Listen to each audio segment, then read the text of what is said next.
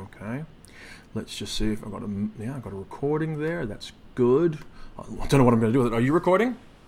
I am recording, and we're going.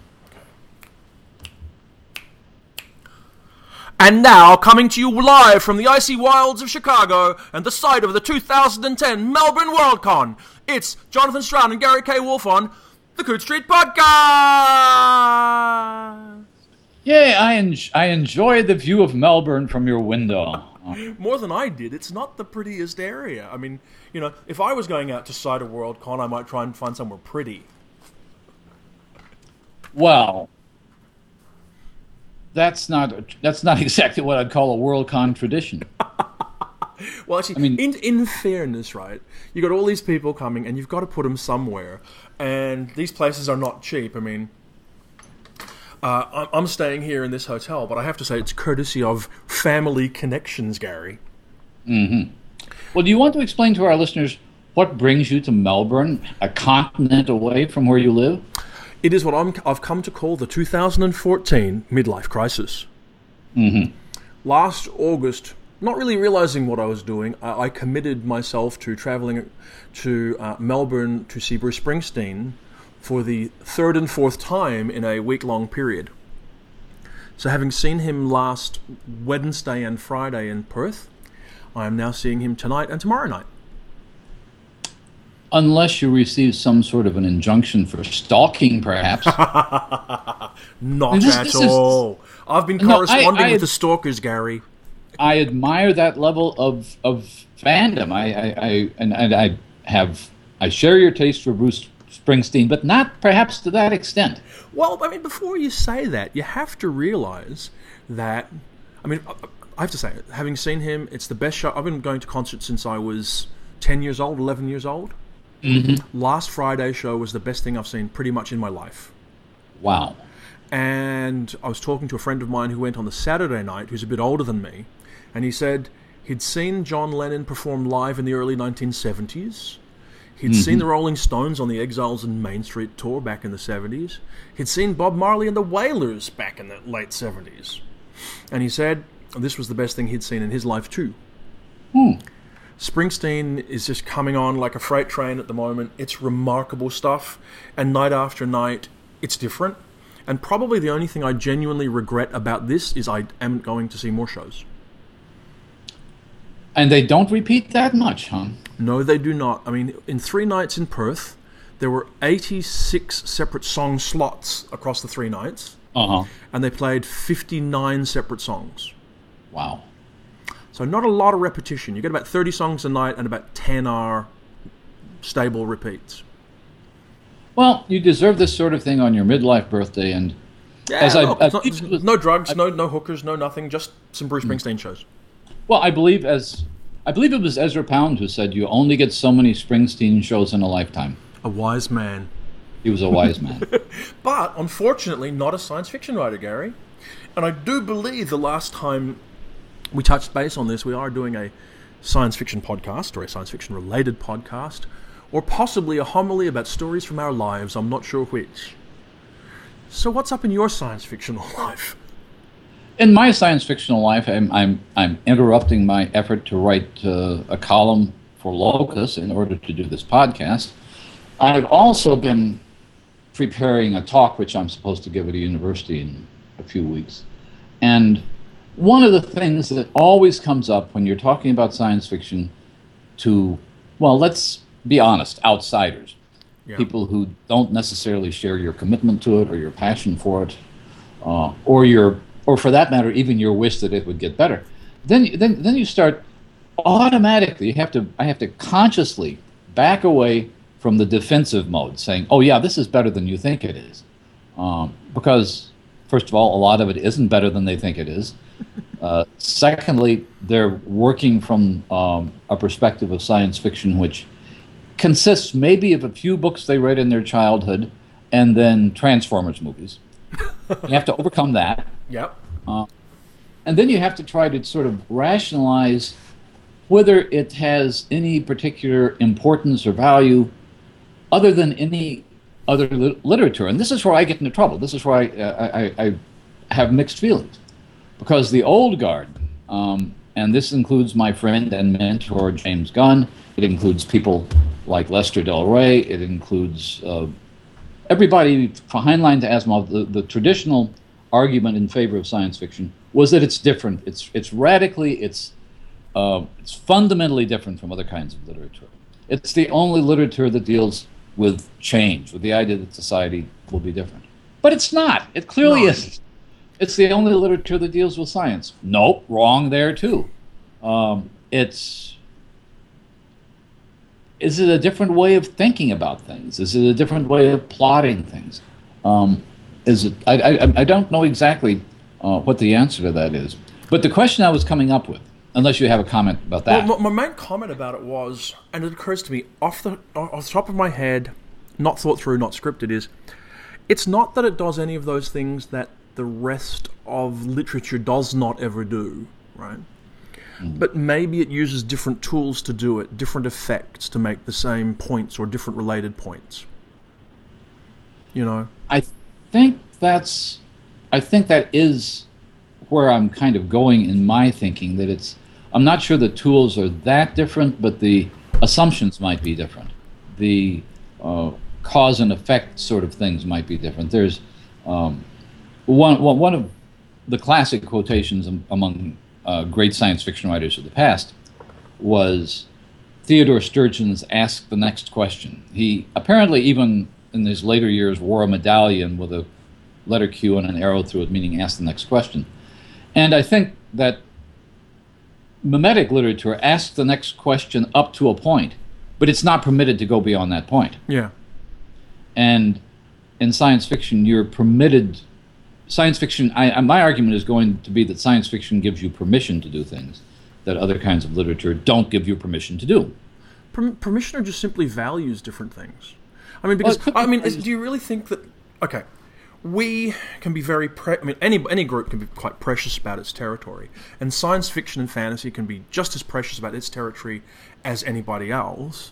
And we lay out for ourselves the idea that we're the only people who go for a sense of wonder, or science, or gosh, wow, whatever else it is, or we're the only people who value it. But those things aren't necessarily true. I mean, really, are they?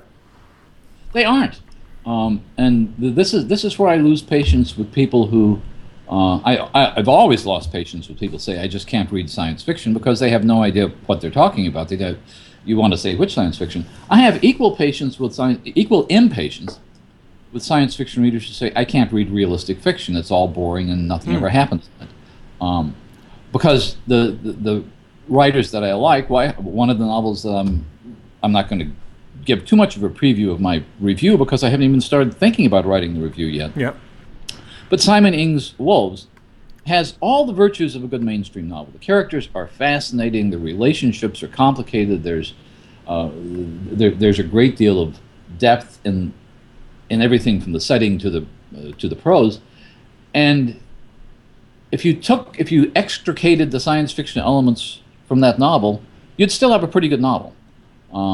But you wouldn't have as good a novel because there are things, I would say, that the science fiction device, and there are only there's only one major science fiction device in the novel, something called augmented reality. Yeah. That opens up the novel in ways that it couldn't open up otherwise. My point is that if that weren't there, it wouldn't make much difference. And M. John Harrison is frequently written right on that border, where you're not quite sure that this is going to be science fiction, and you're not quite sure that if it didn't turn out to be science fiction, it wouldn't turn out to be a really fine novel anyway. Well, sure. I guess the thing is, though, that the territory that Mike Harrison's writing in, and obviously it sounds like the territory that Simon Ings is writing in, is quite different from the territory that, say, Paolo Bacigalupi or somebody like that is writing in. Mm-hmm. So I mean, I'm talking around this, but I'm just trying to think, okay.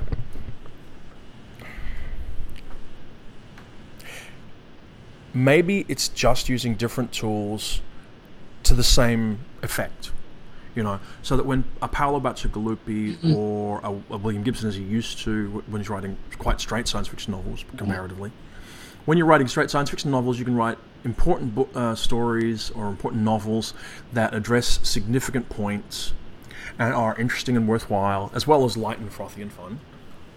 But it's just a choice of that toolkit rather than, and it's something inherent to it. I mean, friends of ours would have argued historically that,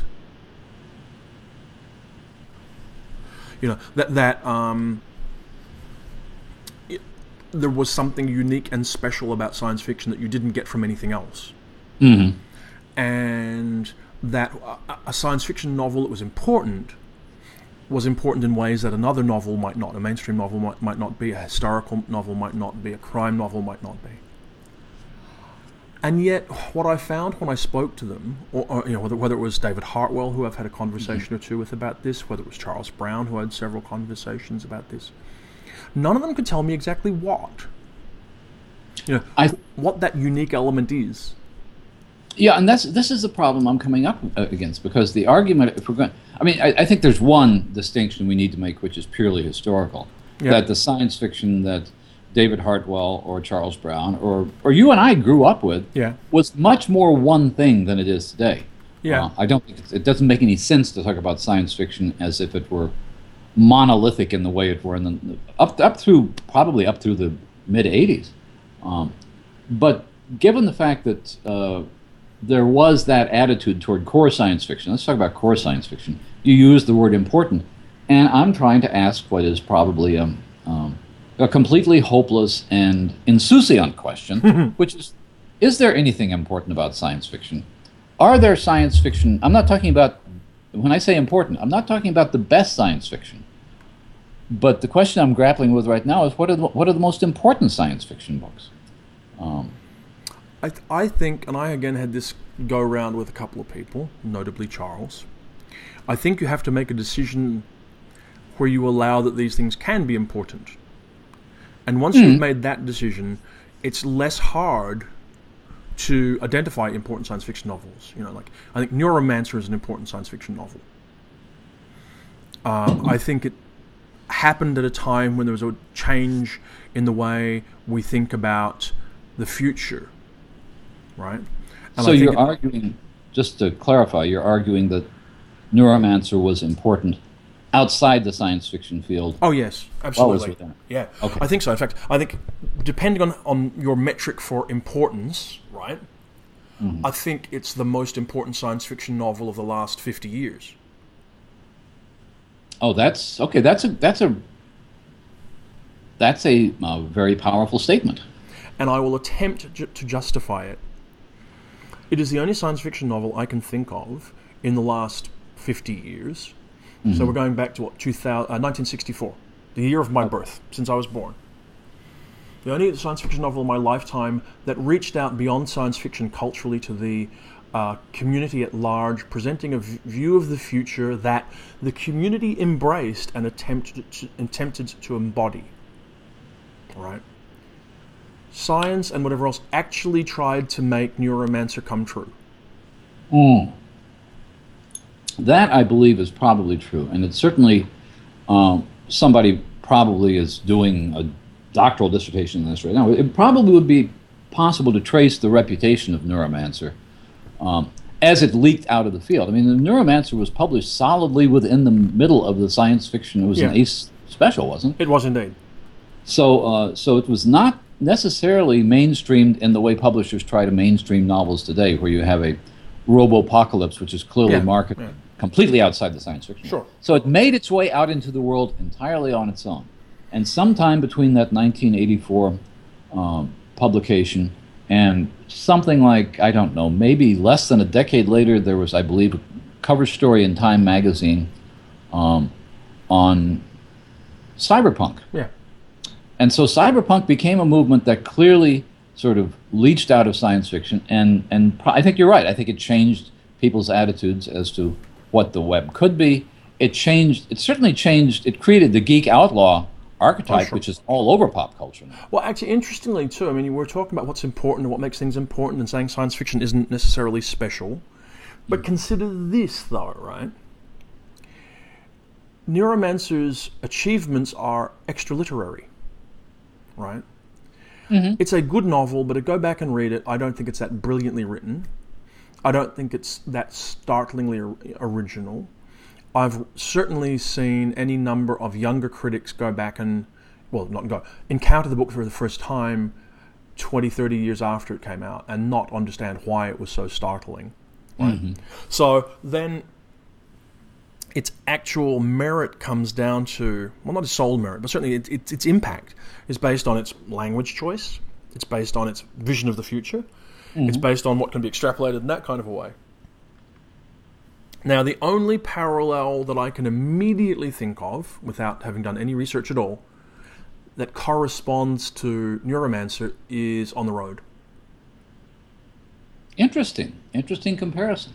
Yeah, I think they have a lot in common, not in literary terms at all, but in cultural terms. I think they have similar.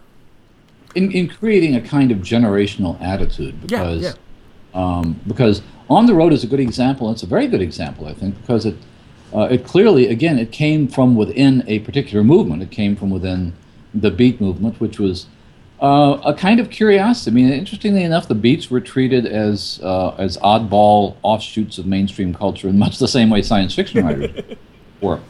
But On the Road, On the Road exported that attitude, that sensibility to the culture at large. And it's still there, and it was still there with Ken Kesey. And the road novel is now virtually a subgenre of literature everywhere. Yeah. So Neuromancer is a good example. Now, if I started thinking of things that are often cited, this is one of the things I'm concerned about, is the people who want to defend science fiction on this basis are almost always choosing the wrong things to talk about. Because we love to go nugget hunting. We love to unearth things like, all right, the term atomic bomb was coined by H.G. Wells in 1914. And we don't bother to look at the fact that nobody paid any attention to that at all at the time. 20 years later, Leo Szilard, who was working on the first atomic pile, I think he said he had read the novel 20 years after it came out. But these wonderful things we pull out of the past, when you look at them, had no cultural impact at the time at all. No. Well, I mean, I'll ask you this. I mean, was it Karl Capek's coining of the term robot actually have any impact at the time? May have had some impact in Czechoslovakia, but in Czechoslovakia the word robot was already there. It just means worker, I believe. Okay. But no, it was... and by the way, I actually saw a performance of RUR once. Yeah. And it's long.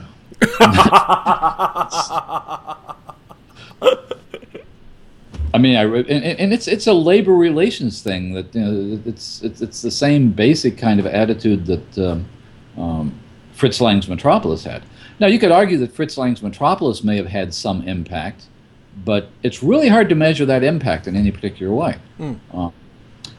When you talk about cultural attitudes, I like that approach, because what I was looking at was, can science fiction actually generate policy decisions? It's clear, for example, that Kim Stanley Robinson, in his Washington Science in the Capitol trilogy, wanted to call attention to very specific things that were before the National Science Foundation. He wanted to call attention to global warming, and he may have done some of that.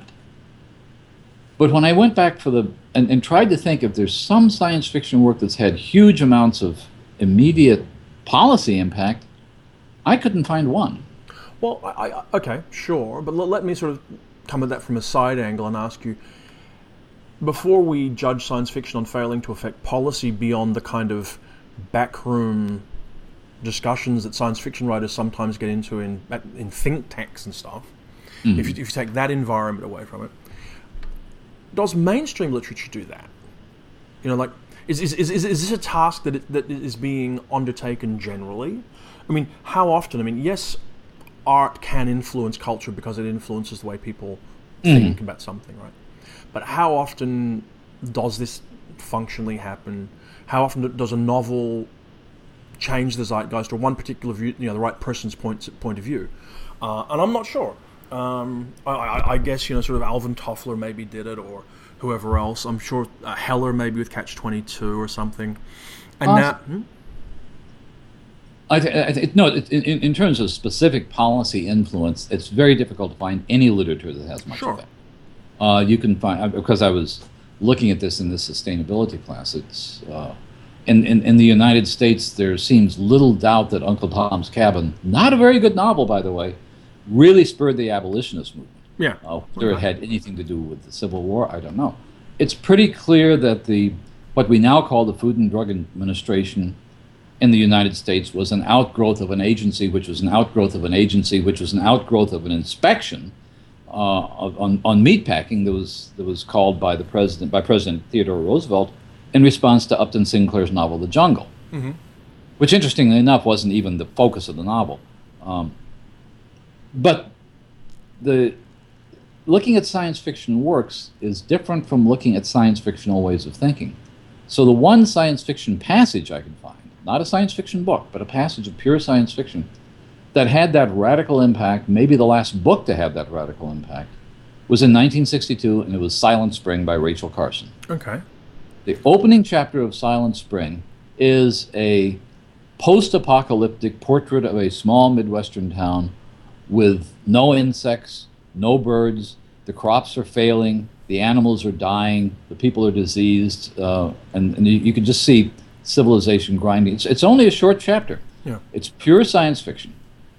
And my argument is this. My argument is that Rachel Carson was a well-known nature writer by the time this book came out. She wrote beautifully. She was one of those people who could write about oceanography in a poetic way. And even though the rest of the book is full of all kinds of persuasive statistics and studies and scientific data about the dangers of DDT, which is really what she was trying to do. She was trying to stop the use of DDT.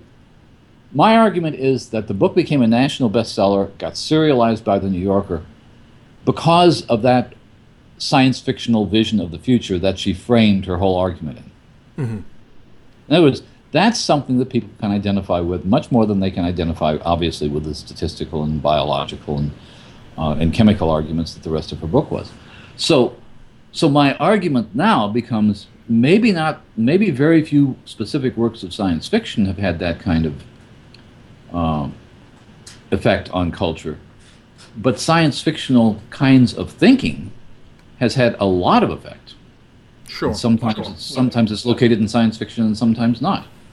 And I can see that on two levels as well, because there's the obvious trace it to something like that particular work, or an attempt like Science in the Capital, the Stan Robinson series, or there is the actual, and it is a way of science fictionally thinking.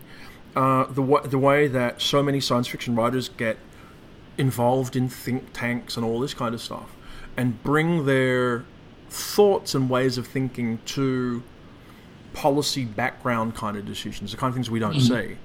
So, I mean, I can see sort of a way, first of all, that you've got this direct mechanism that we don't see much about, and then these indirect, subtle literary mechanisms, and then it's confused within the field as well about how we talk about important, because there's important on a broad cultural level, which is what we're talking about, and then the perhaps more inward-looking, for want of a better term, important in science fictional terms texts, and those are the ones we tend to see more internecine struggles over, as people sort of quibble about, well, like, actually this is important, that's important, and then maybe a sneering, well, what's important anyway, without there ever being anything resolved. And then someone says that some people are trying to get all canonical about it and talking, there's a bunch of old guys trying to just shore up their political positions, and the conversation dwindles out. I think some of the defense, and I don't want to blame any particular old guy for having made this argument. Some of that defense is a way of avoiding the question of whether science fiction is any good as literature. These are two separate questions. In other words, you can argue that, well, science fiction promoted a certain way of thinking, and that people like NASA or people like the old Atomic Energy Commission would bring science fiction writers into think tanks because they wanted that way of thinking. I think that's a valid argument. I think that, when I remember, I think it was somebody, I think it was Greg Benford, who described, I think he and some other people had been involved in trying to figure out signage for nuclear waste storage in salt mines deep in the Nevada desert or something. And the question was, okay, if you've got a 30,000-year half-life on radioactive material, you have to figure out some kind of a warning sign, that will be readable to any conceivable evolution of language in the next 10 or 20,000 years? That's a purely science fictional question. Sure, it is. It's a real deep time question, yeah. It's a classic deep time question, and of course they're going to bring science fiction writers in on that. And I think that's a legitimate use of science fiction. What I'm much more skeptical about, frankly, is this recently announced partnership of NASA with Tor. NASA has decided to. I'm not exactly sure how it works. NASA's not putting any money in this, but they're co-sponsoring in some ways a series of hard SF novels, and making NASA scientists available to the authors to make sure that all the calculations are right and that sort of thing. And the first couple of books they've announced are really not very impressive, because in the first place, a Greg Benford or a Greg Bear or a David Brin or a Paolo Bacigalupi or a Werner Vinge don't need NASA scientists to tell them how to work out the math. No, and if they do, they have access to them anyway, probably. If they do, they have access to them anyway. But this is the idea, to use science fiction as a way of promoting public awareness of NASA. And I, frankly, without having read the first couple of novels they've commissioned, one is by William Fortune, former collaborator with Newt Gingrich, and the other one is by apparently a romance writer whose name I forget. That strikes me as being an interesting marketing kind of ploy from Tor and NASA together, but a really bad idea in terms of what science fiction ought to be doing. I would agree. I would also say the thing that's almost always disappointing about these kind of things, and I've seen it done in the past, parallel kinds of things, is that it's never the right writers writing the books. You know, if you were to sit there and go, can I look around science fiction and find someone to partner with NASA to come up with a mind-blowing kind of a book? Those people are never on the list to write them. No, they aren't, because those people be on the list because they don't need that. No, it almost always seems that the kind of people you get on that list are the friends of frontline hard SF writers who are getting a writing gig on the side. Could be. I'm not sure who those people are. But this is not entirely new, by the way. But by and large, if you go back and look at the fiction that was sort of co-sponsored, if that's the word, there was a NASA, there was a former, I don't know, NASA executive or maybe an aerospace industry executive who wrote a novel with all kinds of input back in the early 60s. And the novel was called Not in Solitude by Kenneth F. Gantz. Nobody, I think, has ever heard of Kenneth F. Gantz since. I'm pretty sure the novel has completely disappeared. I've never heard of him, yeah. But it was a science fiction book club selection, which is the only reason I knew it. I was a member of the science fiction book club then. And I thought, it was a workmanlike, First on Mars kind of thing, the sort of novels that a guy named Rex Gordon used to write. Undistinguished. After 2 or 3 years, nobody was going to read it. It was the science in it, the technology in it was dated almost immediately. Completely uninteresting. And I don't, even though NASA needs public support, I suppose, because it's obviously under a lot of budgetary constraints, the idea of any kind of sponsored science fiction strikes me as just having completely the wrong idea of what science fiction is.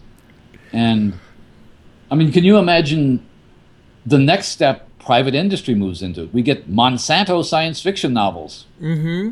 Yes, I can. I mean, speaking as someone who was approached directly once or twice to edit hard SF themes anthologies for companies that were producing hard SF products, yeah, I can imagine exactly what it was like. I mean, I was approached certainly to edit an anthology of space elevator stories by a company that was involved in space elevator technology. Parentheses, one of these NASA-sponsored novels is a space elevator novel. Of course it is, because it's the kind of technology that's on the cusp at the moment and has been for a while. Even though coming cusp is probably the wrong term, but it's certainly incipient. The problem with it is there's no story to tell if you are pro the technology. You know, I remember saying to them, well, I've got to come up with 14 or 15 stories to fill it, to fill out this book, and there are only like maybe 3 or 4 stories you can tell. You know, like You complete building the space elevator, yay. You start building the space elevator, yay. There's some drama on the space elevator, yay. Or the space elevator fails. Mm-hmm. And they're going, well, we're pro the space elevator, so we can't have the space elevator failing.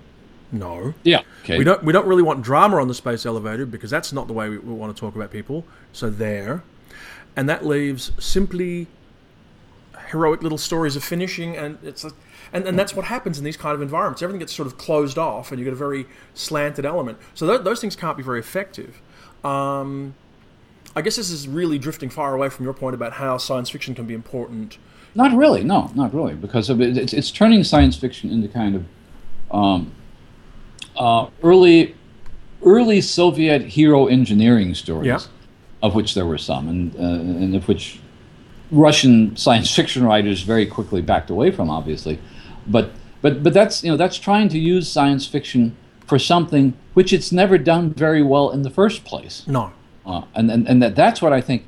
I think the real misconception that we're fighting against when we're trying to talk to the general culture, the general public about science fiction, isn't that they think it's all Transformers movies or that they think it's all Star Wars and Star Trek and that sort of thing. It's that they believe it's exactly that. It's a kind of corporate celebration of new inventions. In other words, which is an idea that Gernsback certainly embraced when he was starting out. I don't know. I think actually that the public perception of science fiction has shifted. They now think it's Transformers or Doctor Who or Star Trek. So in a sense, they're thinking it's now time travel or space opera and nothing terribly substantial beyond that. That's the average world at large view of science fiction. It is, in fact, 1950s SF, dressed up. I would add to that... well, I don't know. I don't know if I'd add... I was going to say I would add to that the dystopian tradition now because of the wild success of the Hunger Games and the Hunger Games movies. But I'm thinking more and more that the general public doesn't view dystopia as a subset of science fiction. No, and I was going to say there's a number of things that are in that sort of territory. It's quite interesting. We're talking about Neuromancer. The thing that's changed probably in the general public's view of most of the kind of things that are addressed in Neuromancer is that the general public doesn't see that as science fiction anymore. True. I've been watching Person of Interest. Mm-hmm. Right? Now, Person of Interest is a contemporary thriller. It's a thriller TV, crime thriller show. I watch it occasionally, mm-hmm. and it is science fiction, really. Yeah, well, absolutely. It's based around artificial intelligence, around intense surveillance of society. It's a brave new world with a shine on it, as run by artificial intelligences. I'm glad you brought that because I've been thinking about that series and some others of crypto science fiction. That is, the series doesn't work without science fictional technology being introduced into real institutions. Mm-hmm. The CSI series are all like that. These people have enormous high-tech labs that no crime scene laboratory in the country has. But Person of Interest in particular strikes me as being fascinating, but because when I first watched that, and I haven't watched a lot of them, but they're likable characters.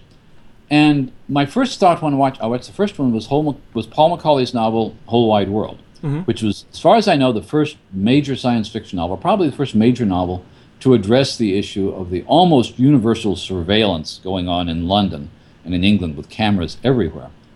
And Macaulay's novel was something of a warning. There's this 1984 edge to it. And suddenly in Person of Interest, and I don't know how popular the show is in Australia, but it's very popular here in the States. This is a show in which absolute, total invasion of your privacy is treated as heroic. Yes. As long as it's not the government doing it. As long as your privacy is being invaded by that guy from Lost and the guy who played Jesus, as long as they're spying on you, it's okay. But if the government were doing it, we'd be up in arms. But also, look at who they are. Setting aside the military archetype, the show is basically driven by a secretive billionaire hacker who built an artificial intelligence for the government to spy on everybody and then uses it to save people in his spare time. Exactly. How is that not the most science fictional television show out there? It's completely science fictional. Absolutely. I totally agree with you about that. What strikes me as odd about it is the ideology of it. This show becoming so popular at a time when we're concerned about the National Security Administration in the United States doing exactly what these guys do. The thing is that, though, at least it's querying a lot of this stuff now as it moves on. In the early phases of the story, I think it was played very much as small outsider trying to fight the government, and they put a lot of the responsibility for the machine onto the government. And it was these two guys who are out there saving everybody, even though the government didn't care.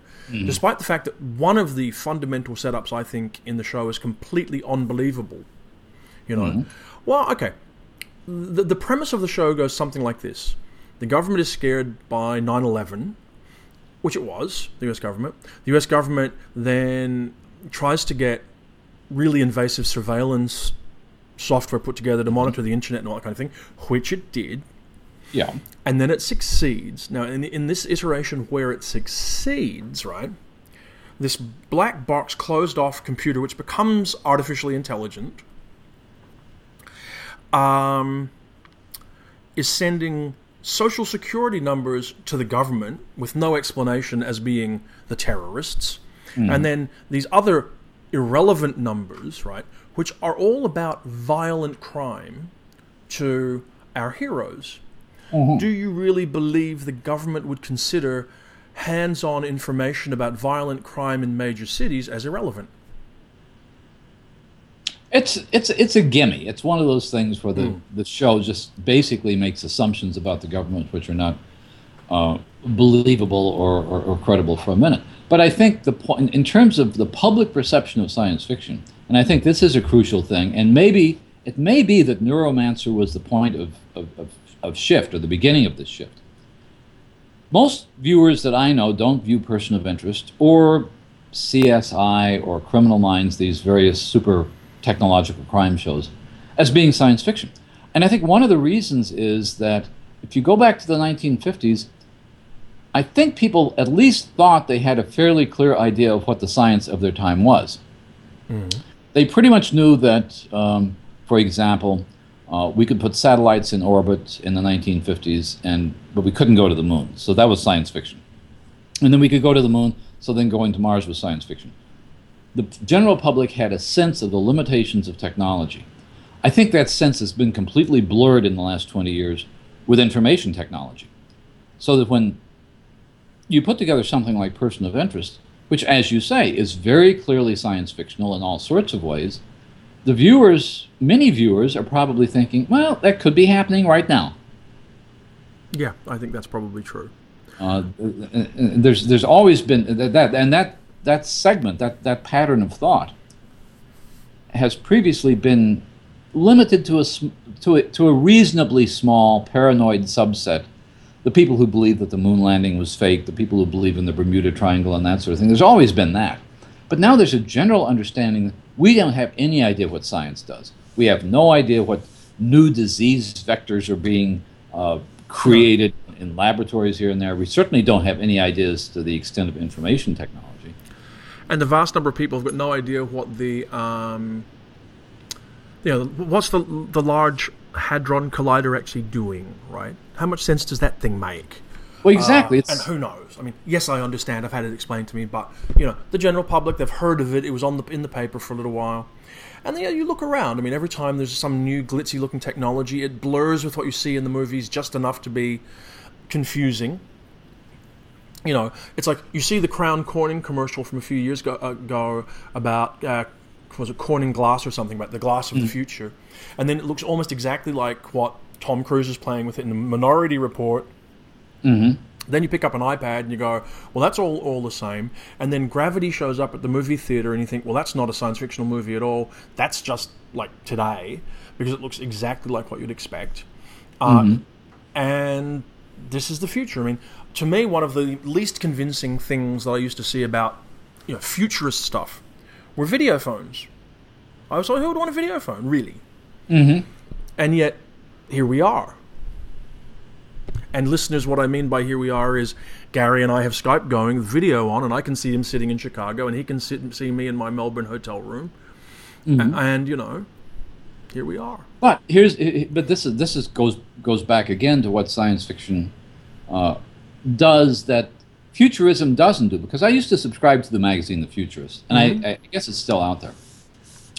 And I gave up subscribing to it because every month there would be these elaborately statistical articles inventing something that I'd read about in a science fiction story from Astounding when I was a kid, and they were not thinking about social consequences at all. The video phone is a good example because, yeah, the video phone has been around in science fiction probably since Gernsback or some version of it, and it came on the market, I believe, in 1962, and nobody wanted it. So culture had to shift to a point where the idea of privacy was diminished, I guess, to the point where people are Skyping and FaceTiming and so forth and so on now. And that's where science fiction, I think, has really been pretty good, is looking at the social consequences and the behavioral consequences of scientific or technological achievement. Sure. But by and large, that hasn't yet translated into any kind of public perception of science fiction. I keep waiting for some book like, well, let's say Paolo Bacigalupi's young adult books. I assume they're doing reasonably well. I assume his new novel, The Water Knife, will do reasonably well, and that's going to be a kind of test case of science fiction dealing with an immediate, ongoing, currently existing crisis. Sure. And seeing if people pay attention to it in that sense. So I should just very briefly correct a previous podcast. It turns out The Water Knife is a 2015 book, and his next YA book will be out first. Oh, okay, that's good to know. But yeah. So we now have to erase the forthcoming books we're looking forward to. We just look forward to that one. We're still looking forward to it. Just looking further forward. Yeah. Books I'm looking further forward to. No, there are other books we're looking forward to, and possibly important books, you know. Well, the point is, I don't think we within the field can tell what's going to be important and what's not going to be important. Well, see, if you're going to do that, and I don't disagree with you, what you have to turn around and say is, we've got no idea really what culture is going to be important at the time, by and large. It's only in retrospect you can tell. I mean, you could tell you were excited about Neuromancer in 1984, but you couldn't tell it was transformative, and now you can look back and see it was genuinely transformative. It's interesting to look at the lifetime of a book's reputation like that, because I did not read Neuromancer right after it came out. I mean, I read it maybe a couple of years later. And there were some reviews that were just, I mean, it was a stunning book. It was like, you know, we have not seen the like of this before. And then over a period of time, it becomes the foundation of a whole subgenre and then of a whole subculture. But then, as you mentioned, 40 years on, you have new readers coming to it and saying, I don't get what the fuss is about. Yeah. It's like reading Catcher in the Rye now. And you go, oh, that's kind of a boring book. But on the other hand, when I did that science fiction novels of the 50s thing, I got a lot of emails from people who had never read The Stars by Destination before. Okay. And they were just stunned by it. I mean, it just seemed to be as fresh as ever to them. I haven't read it in a while, but there's a lot of energy in that book, and I could see why that would drive you past parts of it that might seem a bit more archaic. Well, I mean, there's stuff in the book which is just essentially gone out of science fiction since then. The idea of teleportation, the idea of jaunting.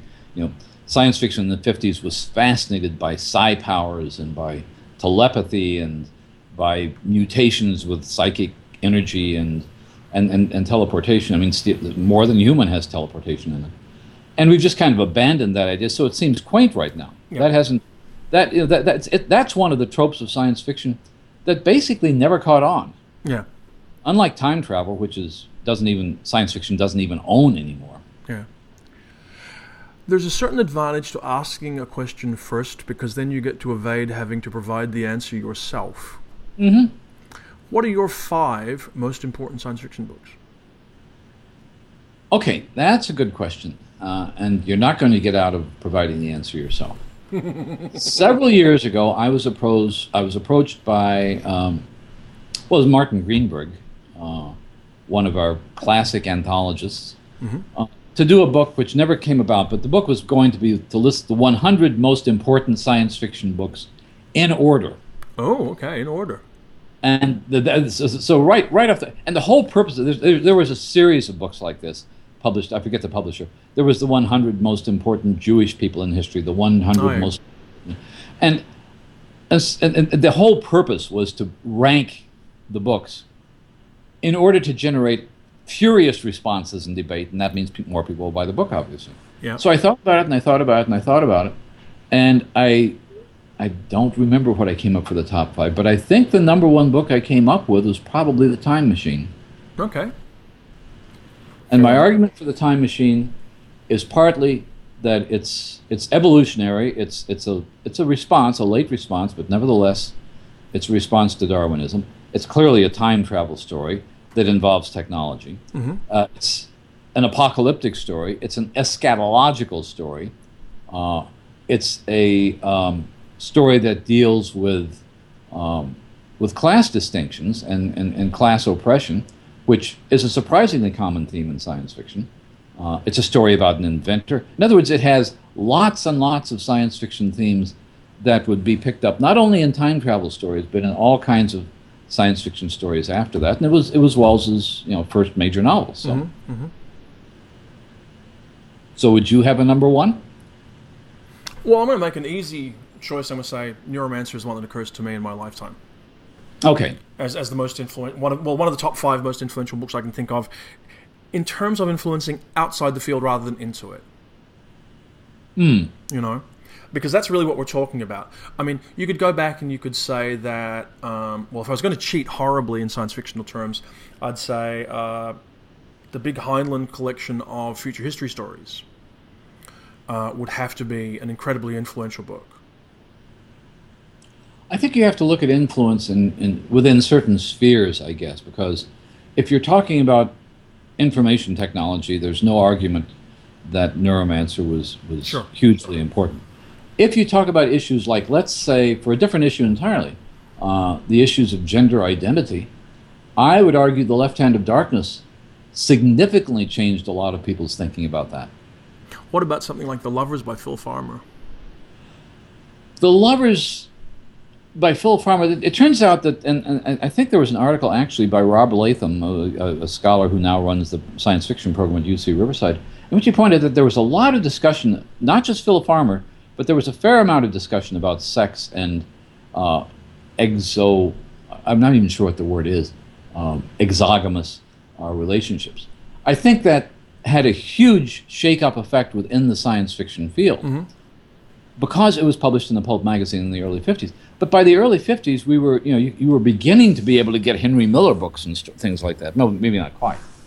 So in other words, I think science fiction discovering sex was important to science fiction. But not to the world at large. But not to the world at large. The world at large, thinking that gender is malleable, which is what Le Guin presented as an idea in The Left Hand of Darkness, was a radical idea for the culture at large. Sure.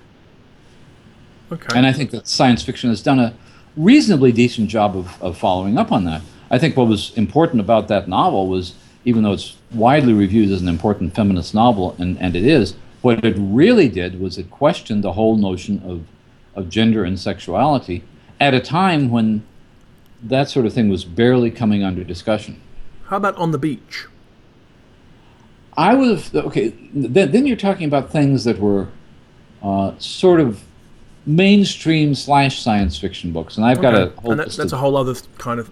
So Brave New World is in that category, 1984 is in that category, On the Beach, which was probably the best written of the nuclear destruction novels of that period.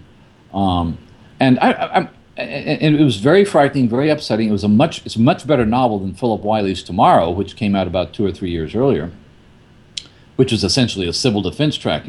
If you have bomb shelters, you won't be vaporized. Yeah.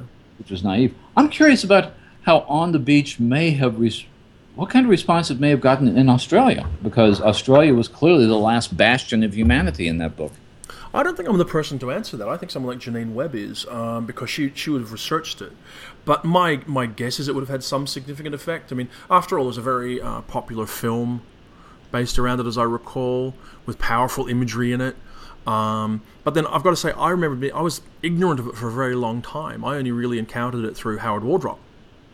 Really? Not in his fiction, but physically, because he had been vastly influenced by it. It had been very profound impact on him. And, he spent, he carried the lyrics to Waltzing Matilda in his wallet for like 30 or 40 years because of that film.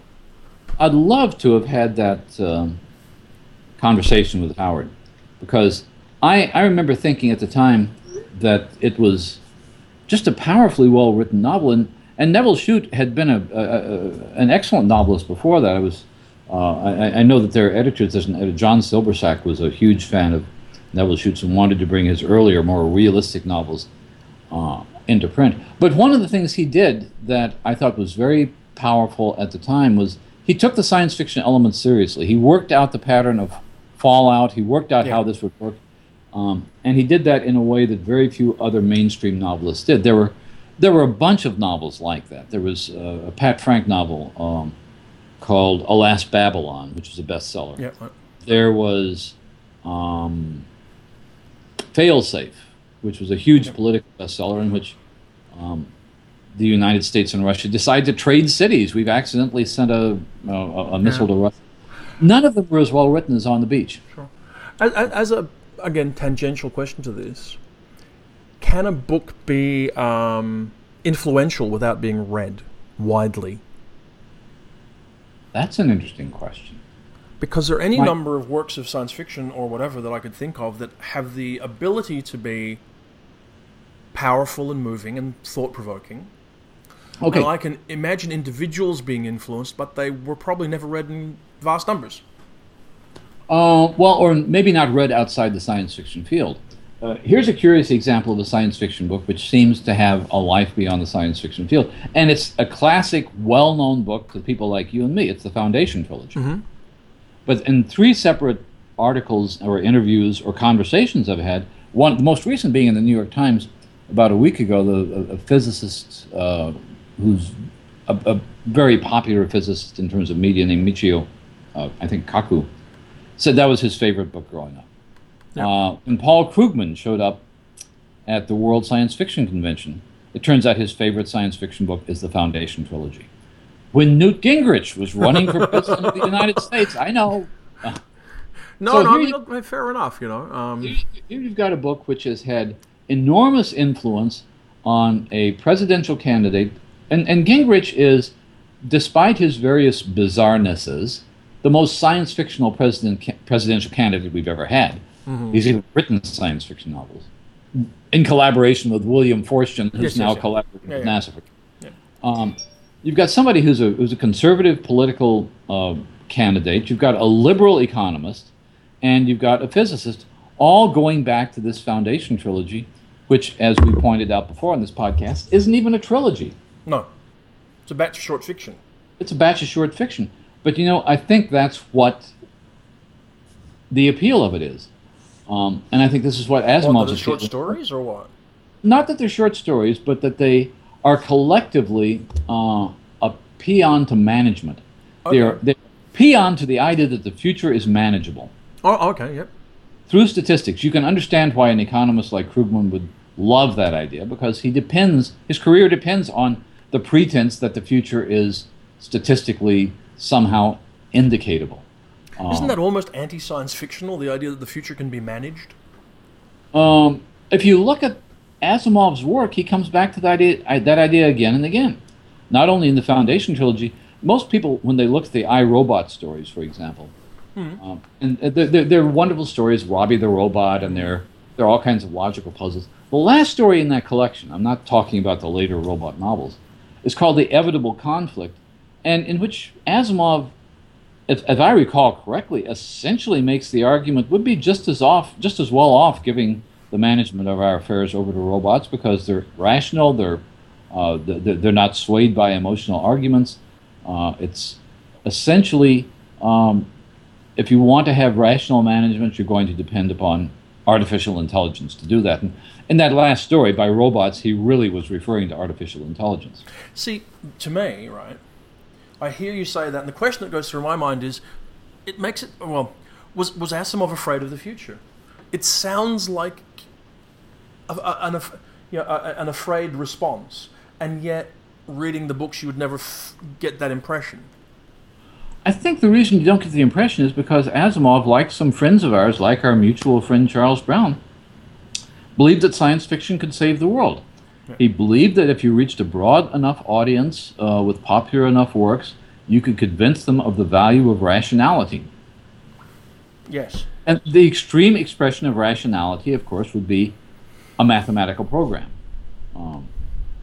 So the idea must have been very appealing to him. I suspect it might have been appealing to Heinlein. Although, here's the part where the science half of science fiction and the fiction half come in conflict. Yeah.